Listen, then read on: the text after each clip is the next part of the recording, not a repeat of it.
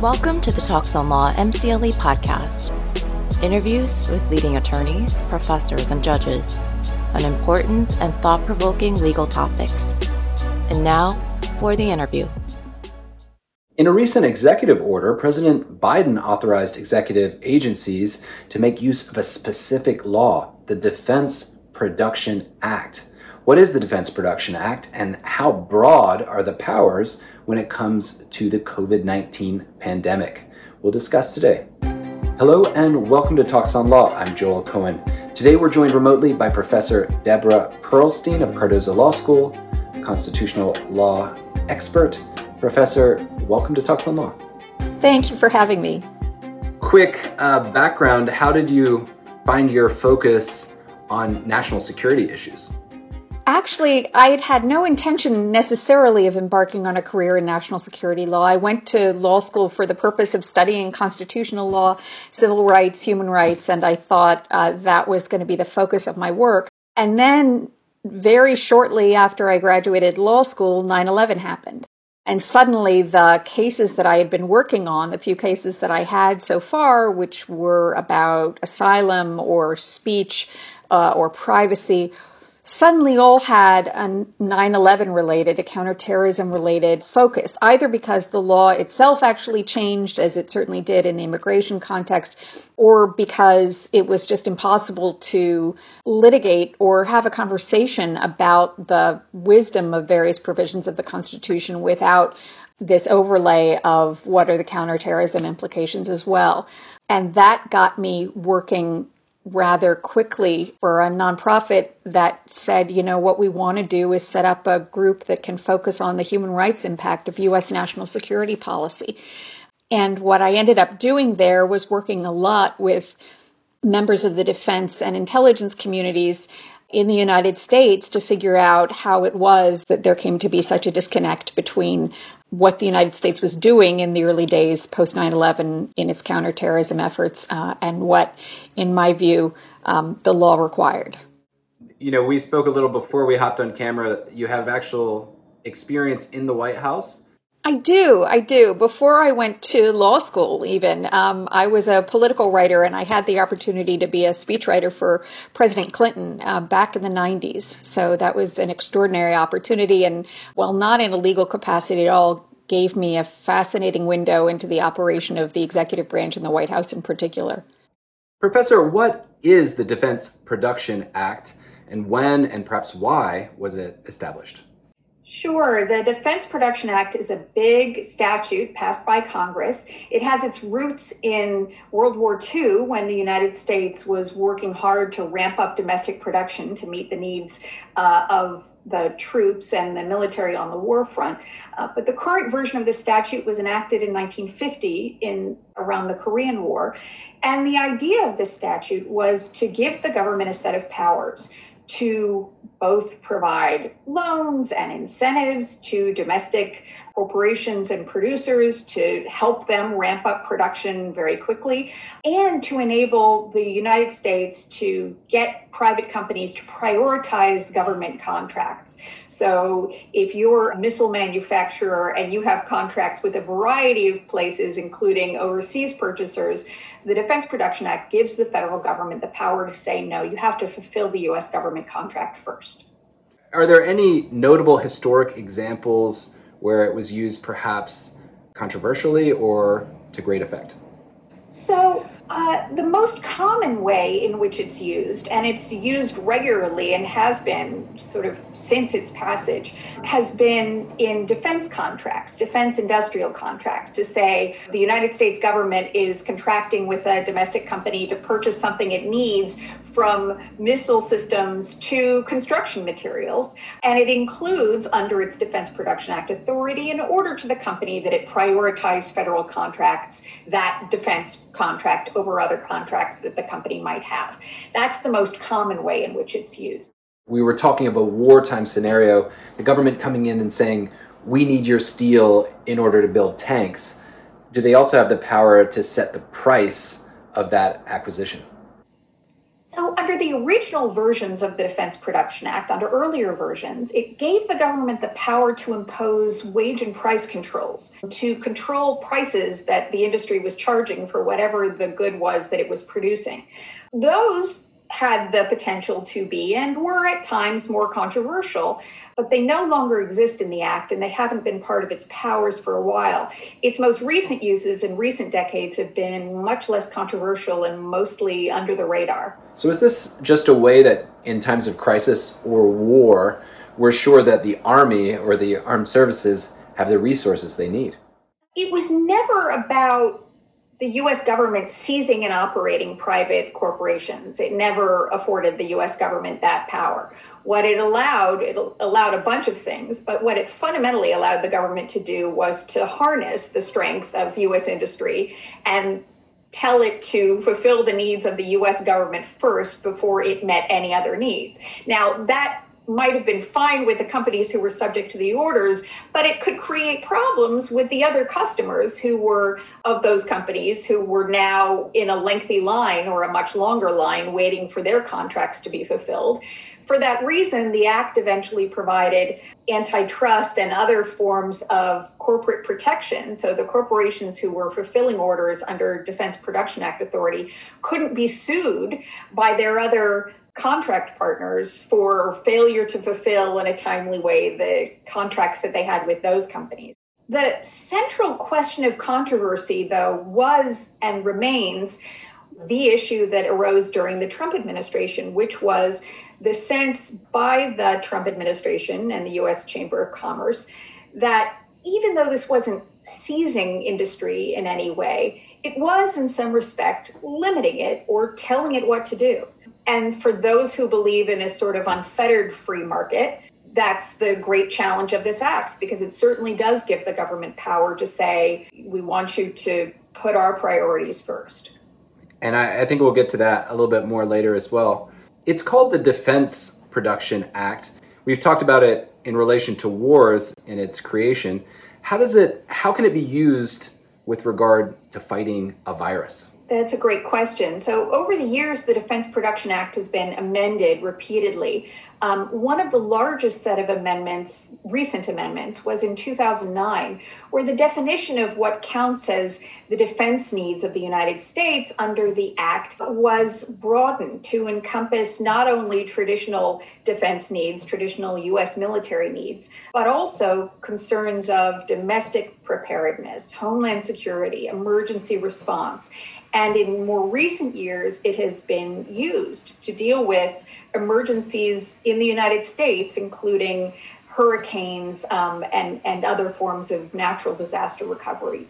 The idea here is that public health emergencies are included in the kinds of domestic threats and domestic emergencies that the Act, under its new definition, is defined to address. Are there any key limitations? Can the Defense Production Act be employed at any time? Can it be employed in any way?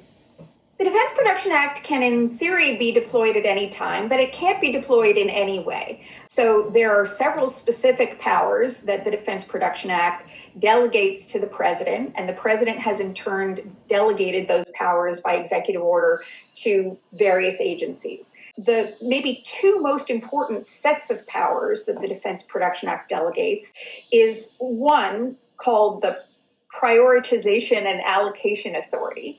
This is the power that allows the federal government to say, in a contract with a private company, you have to prioritize U.S. government contracts over any other contract you might take. And it also gives the federal government the power to say, you need to allocate what you're producing under this contract in the following place. The notion is this will help us get the needed goods to the place, the person, the company where they are needed most when they are needed.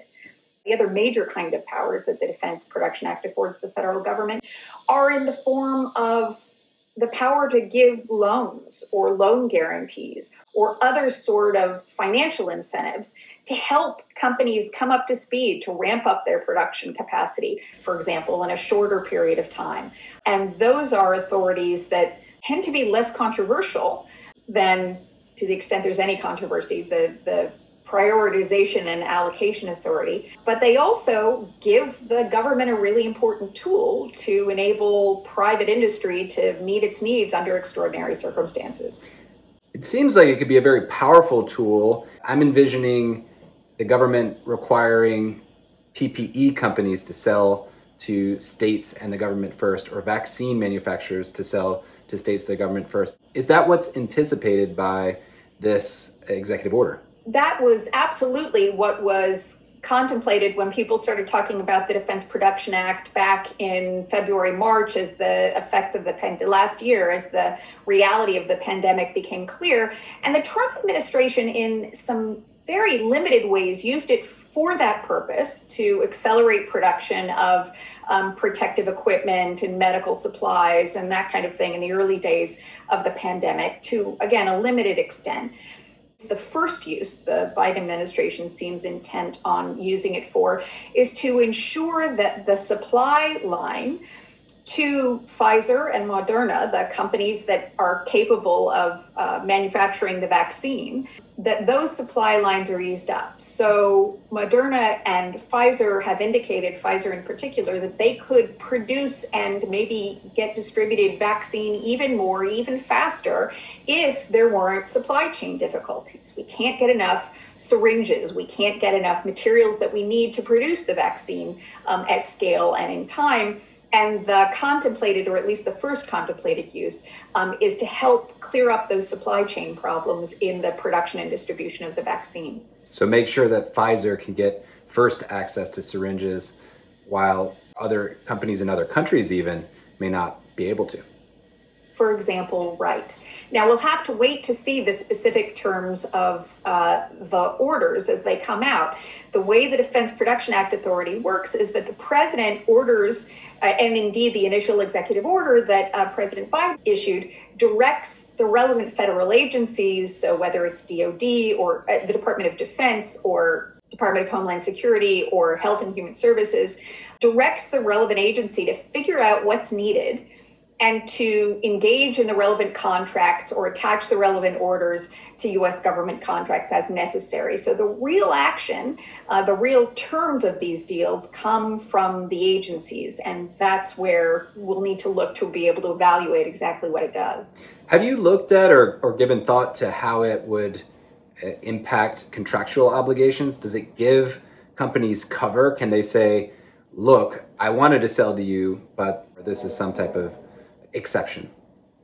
Yeah, absolutely. The terms of the Act, in fact, provide an express exception from liability for companies who, in the service of complying with Defense Production Act orders or demands, are therefore unable to either fulfill or timely fulfill the initial or the original contracts that they had with other purchasers. Oh, wow. So you can't be sued.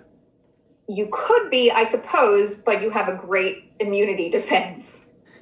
Is there a concern about equity or fairness here? Especially in a pandemic where one nation's wins can be seen as a loss to another, and when herd immunity really needs to be global, is there concern that this may be seen as a tool for an unequitable response? So that's a tough question. Every nation faces today those questions and that enormous challenge of global equity. Unsurprisingly, it is the wealthier, more advanced nations that are gaining access to vaccine first, or among the first to gain access. And there's significant global distribution and equity issues, as you suggest. Those issues exist regardless. And the Defense Production Act is sort of one of the tools by which the United States can conserve its own resources, its own production resources, potentially against the interest and almost certainly against the interests of other countries who would also want Pfizer to fulfill their contracts first, for example. It's unquestionably one of the concerns that the Act implicates.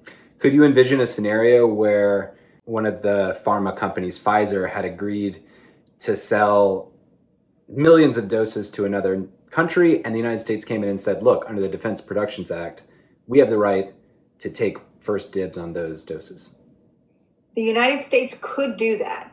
My impression, under the Defense Production Act, my impression so far is that that's not how the Biden administration seems poised to use it, but we don't know yet. And that's an important development to look for. A little bit on the mechanics on how the Defense Production Act works. If it's prioritizing an industry or a company or some type of production that's seen as necessary for the defense, who's paying? Is the government coming in and purchasing the supplies, or are they giving a priority card to a certain manufacturer and saying, use this to skip the line? Great. So usually the Defense Production Act is used in connection with government contracts. So the government is the buyer, and it contracts, as the government recently did, to buy another 200 million doses of the vaccine from a particular company or companies. And then as part of the fulfillment terms of that contract, the company has to, for example, meet the US government contract demands first before it fulfills other needs. But that's not the only way in which it can be used. And in fact, it is possible to use the Defense Production Act prioritization power in private contracts. So, for example, Pfizer, the manufacturer of one of the vaccines that's now in use in the United States, had called on the Trump administration in the waning weeks of that administration to help it get its suppliers to fulfill its needs first, whether its needs were in materials they needed to manufacture that vaccine, in syringes needed to extract the vaccine from the production vials. And the Trump administration hadn't taken any action. That seems to be one of the first things that will be done that we should expect to see here in the near term. And that might involve Defense Production Act orders to Pfizer suppliers, right, under existing contracts that Pfizer has.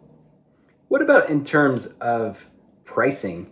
If the government's coming in and purchasing, say, above a previous buyer, do they have to add a certain sweetener to the price, or are they coming in at the existing market price? So the Defense Production Act doesn't give the government any direct power to impose price controls or wage limits or provisions like that. The Defense Production Act, earlier in its history, right, when it was first passed, certainly did have those powers attached.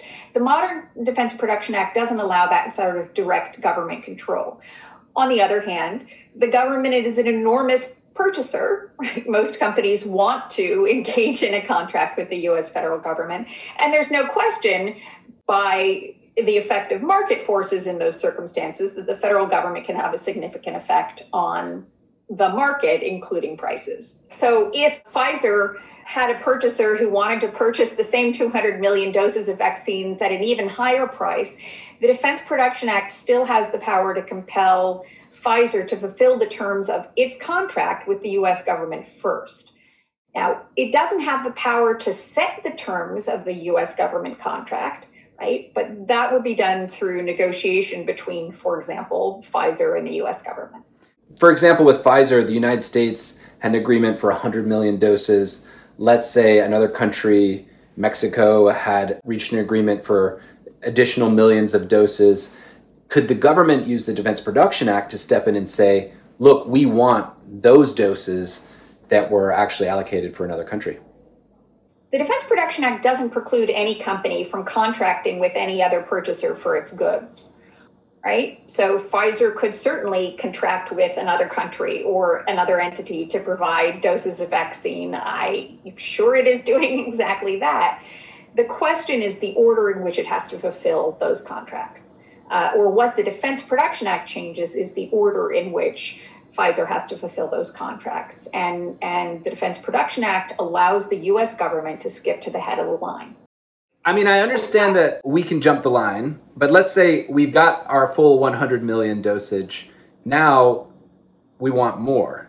Can we step in and take doses that were not contractually negotiated, that were in fact promised to other countries? No, broadly speaking, right? There still has to be a purchase contract, right? So we've gotten, in this scenario, the United States has gotten its 100 million doses based on the contract that it negotiated and the terms that it applied. And now it wants to purchase another 50 million doses from Pfizer. it needs to enter into a purchase contract with Pfizer, and it can impose on that contract and we'll get it first. But there's another negotiating moment there when Pfizer, for example, gets to set the price for fulfilling that next $50 million contract with the U.S. government. So is this something that companies are having to calculate for when they're making a negotiation with the government? I'm envisioning, well, you may have X agreement, but the government could potentially, under the Defense Production Act, add new terms like an acceleration or priority in terms of delivery. Well, again, this is true whether the Defense Production Act authority exists, whether the contract is with the federal government, or even in various circumstances between private contracts, right?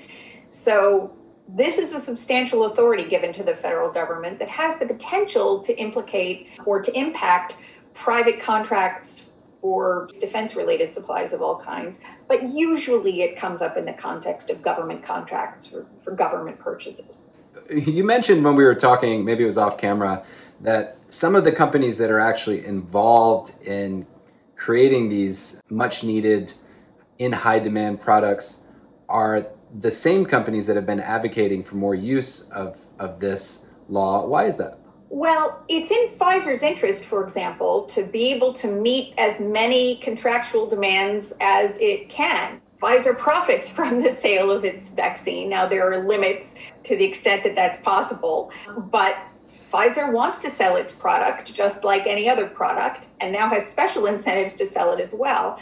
So any power that the U.S. government can deploy, whether it's loan guarantees to help it increase its production capacity on the front end, or whether it's prioritization requirements that says fulfill ours first and then you can fulfill everybody else's, or even better from Pfizer's point of view, prioritization requirements that make sure that Pfizer's suppliers get Pfizer the material it needs first to manufacture its vaccine.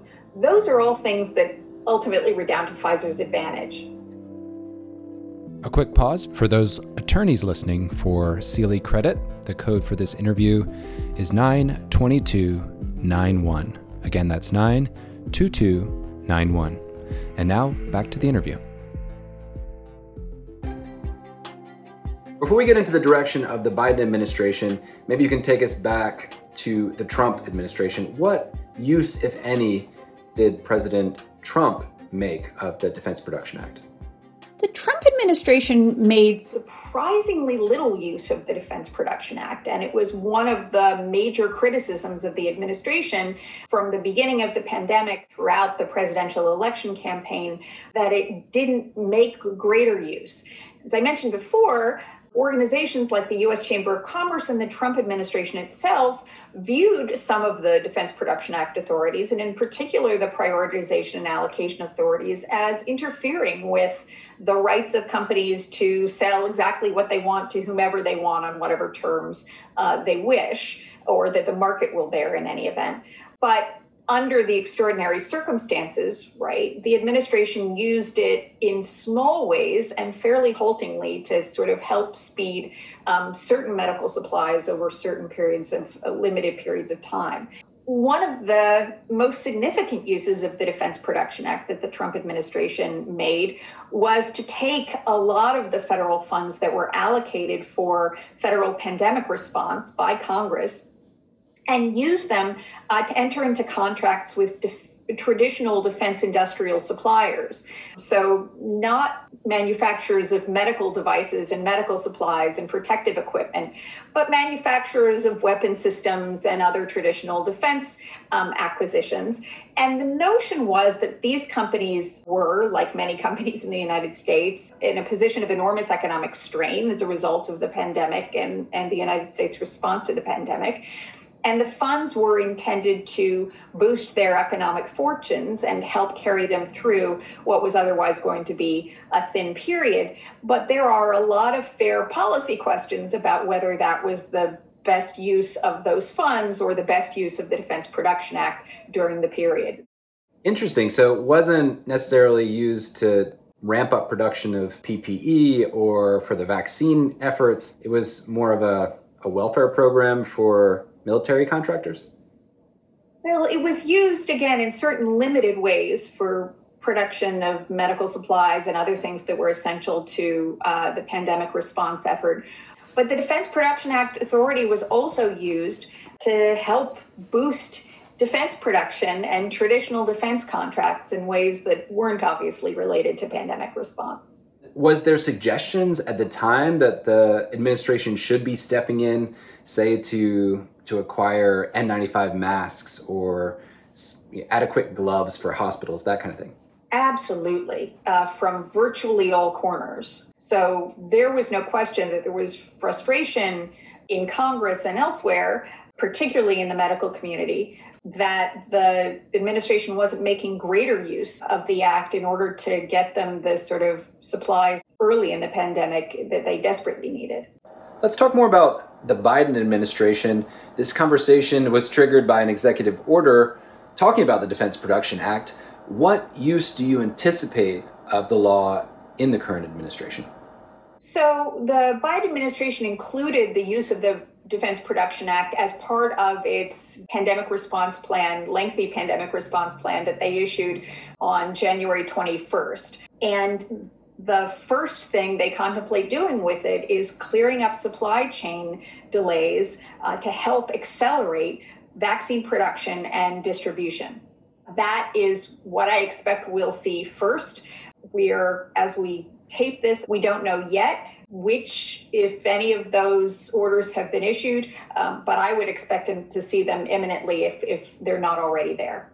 And how about to treat a shortage of supplies, say with a spike in infections later in the year?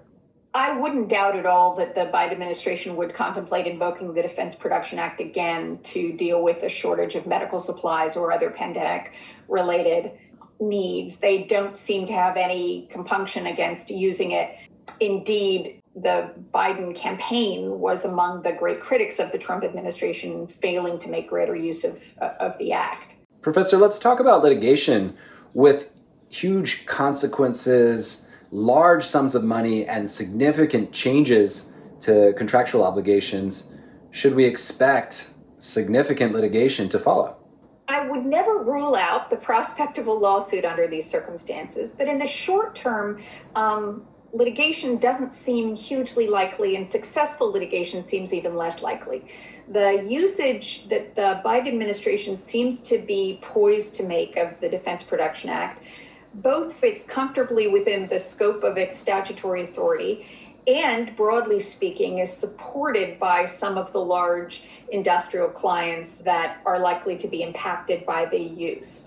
Now, there may be unforeseen consequences, and not everybody is happy with the federal government telling them, if not what to do, then when to do it. But at the moment, there's no foreseeable, likely successful litigation on the horizon.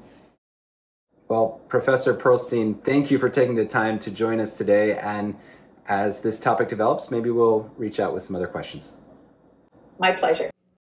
A quick codicil addendum to the prior conversation. We'll share two additional interesting uses of the Defense Production Act. One is related to the mining of supplies required for high-capacity batteries. Here we're talking about lithium, nickel, cobalt, graphite, and manganese. This was announced in March, at the end of March of 2022, and relates to what President Biden's administration referred to as unreliable foreign suppliers and the need for these materials in the defense of the nation, as well as for their use in clean technology. A second use of the Defense Production Act, perhaps on the other side of industry, here we're talking about baby formula.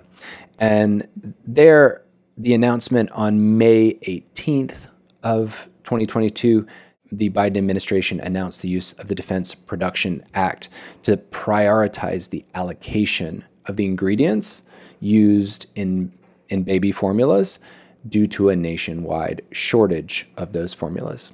The announcement also included information on a new program that would help more efficiently get those supplies out to the public. That was referred to as Operation Fly Formula.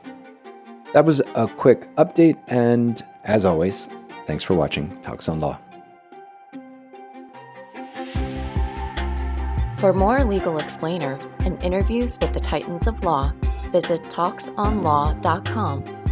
If you're earning MCLE for this interview, you can enter your confirmation code at talksonlaw.com/podcast to get your certificate. Join us again soon for more cutting-edge interviews on the Talks on Law MCLE podcast.